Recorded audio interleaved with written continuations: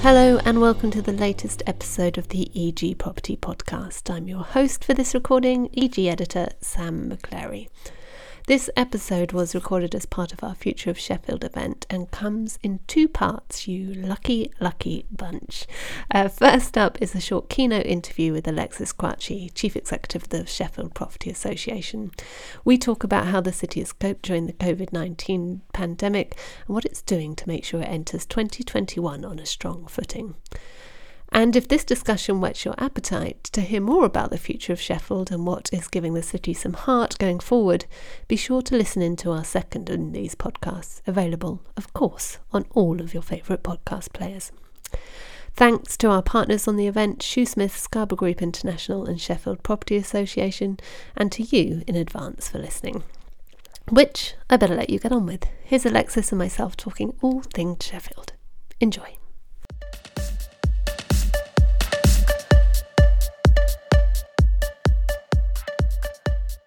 Joining me is Alexis Quachie, who is Chief Executive of the Sheffield Property Association.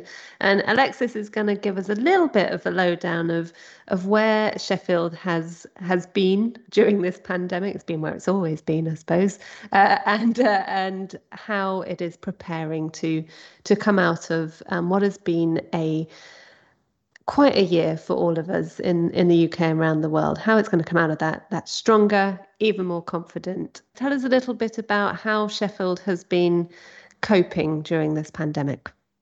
Coping is a good word. I think, like every location on earth, we watched with mouths opened as the Chinese built a hospital in a week and then wondered whether or not this would actually impact on us. And then we looked at Italy and we thought about half term and people skiing. And then before you knew it, everybody was running around and looking to leave their offices and thinking about pandemics and PPE. In Sheffield, I don't think we've been in a particularly different situation than anywhere else in the UK. What we have been doing is really working together very well as a city. In the hours where it became obvious that we were going to be facing a full lockdown, and what we now know to be the worst economic downturn in 300 years. The local authority, the mayoral combined authority, Dan Jarvis, the mayor, private sector bodies such as the Sheffield Property Association, the Chamber of Commerce, our company of Cutlers, we came together and really did build an infrastructure that served us well over the last 7 months. That's been focused around two primary pieces of work. One is developing a city region renewal plan, knowing that at some point, like every pandemics pass eventually, so we've got to be ready to bounce back and to build back better, to take a phrase. We also, within the city, created a business response group, and that group has been meeting clockwork every week, bringing the private sector and the public sector together to not only deal with the immediate impacts of providing relief to impacted sectors, but starting to think more meaningfully about the city that we want to build coming out of this situation. So what's been happening in Sheffield? Collaboration. I've been in Sheffield for 15 years now. I grew up in the city. I've never seen the amount of collaboration that's going on right now. So if there's a silver lining to a pandemic, it's the fact that it's brought the city together from the highest levels right down to grassroots organisations pulling together. And with that collaboration, it's great to see people coming together. And I think that is a hopefully a lasting lesson that we take from this pandemic.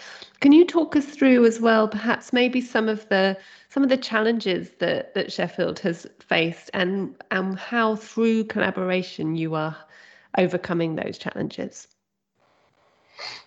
It's a good question. Challenges, they've come in a variety of different ways. In the short term, in Sheffield, 46% of the population can work remotely with the right technology. So, and I think we're seeing this across the north of England, is if you look at the data in the southeast, a large proportion of the working population can work remotely. In Sheffield, we still had to keep our economy going.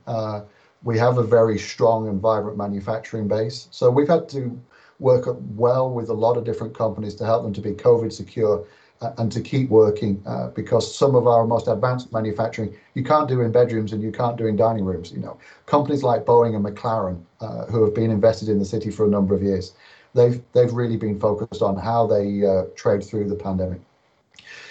The other challenge is unapologetically figuring out what is temporary and what is permanent. And by that, I mean, it's very difficult to say with any certainty what the post-pandemic world is going to look like.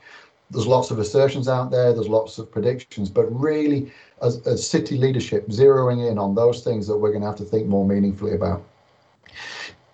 That said, I'm really quite interested in the realities that I think our challenge in Sheffield is going to be explaining to the wider world why some of the fundamentals of our city are going to be more attractive in the post-COVID world.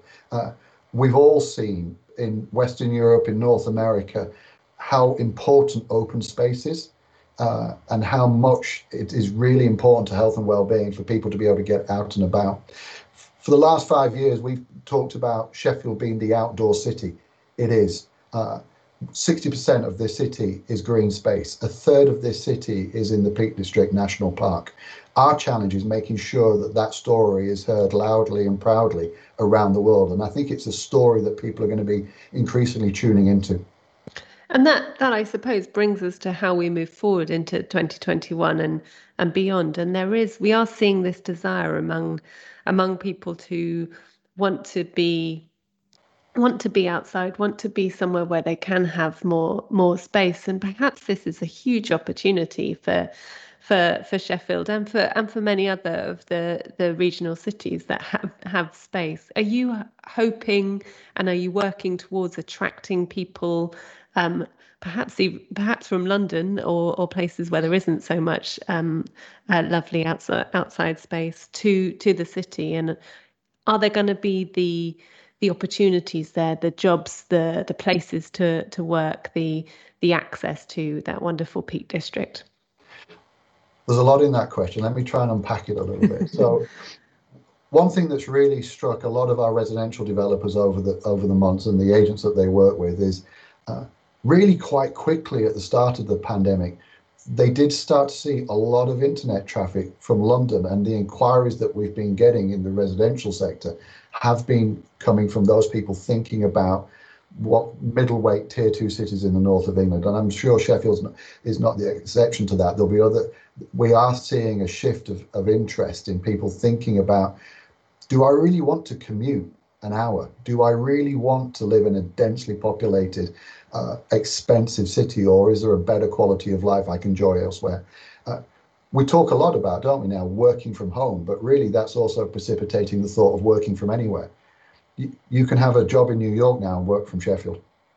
You could do that before the pandemic, but the realities of this pandemic is that's drawn our focus to that reality. In terms of are there the jobs, is the demand? That's always a constant topic of conversation in any city like Sheffield. I think what I'm really clear about is occupiers, investors, developers are seeing the long-term potential of the city. Quietly but surely during the pandemic, we've carried on with a lot of the preeminent schemes in the city. In the spring, Legal & General have invested 100 million in West Bar. We're seeing the continuation of Heart of the City, the scheme being brought forward by the City Council with their strategic development partner, Queensbury. John Lewis, with everything that's going on in the wider economy, John Lewis committed to maintaining their flagship store in the city centre. CMS, the 6th largest law firm in the world, have committed to occupying 40,000 square foot in Heart of the City. So we're seeing a real densification of our city centre, which I think will serve as well. For those people who've had the opportunity to visit Sheffield in recent years and those who are thinking of coming, when they arrive, you'll continue to see amazing public realm, which is starting to stitch that all together. We have a scheme here which we call the Greater Green, which has really brought the natural environment into the heart of the city centre.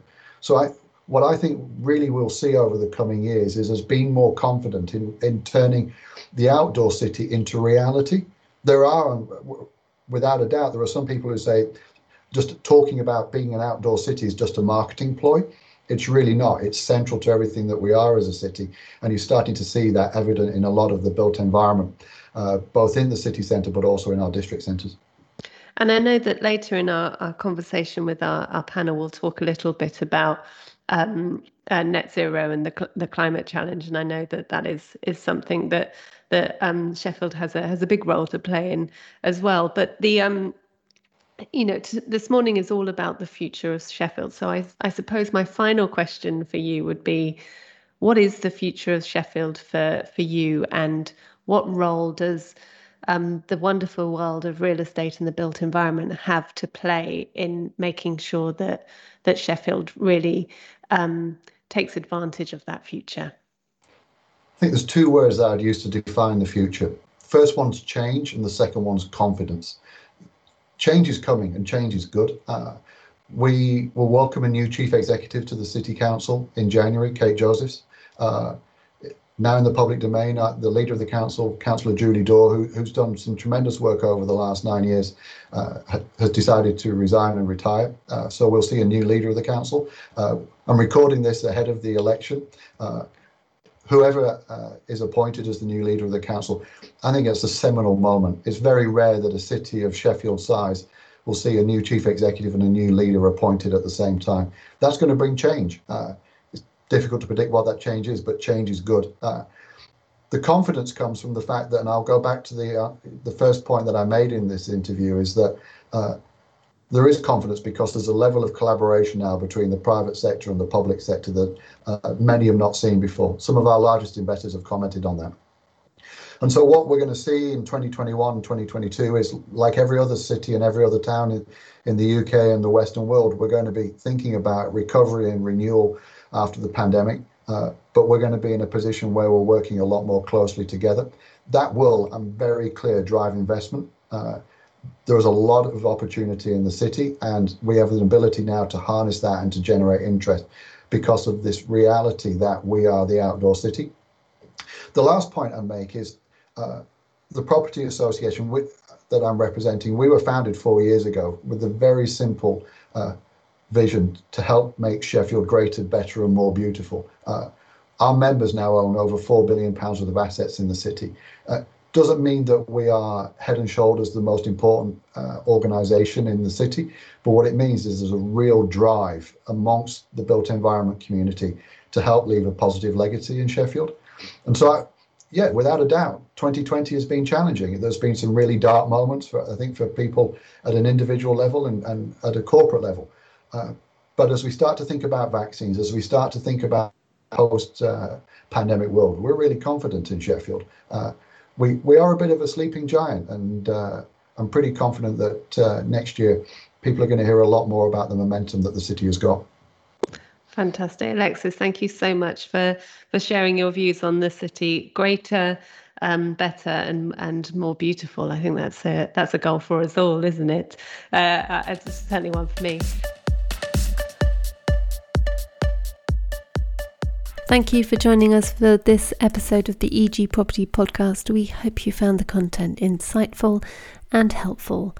If you'd like more of the same and to keep up with all the latest news, views, analysis and research that the EG Group has to provide, be sure to sign up to all of our property podcasts and subscribe to Radius Data Exchange for unlimited access to all of our content and comprehensive commercial real estate data.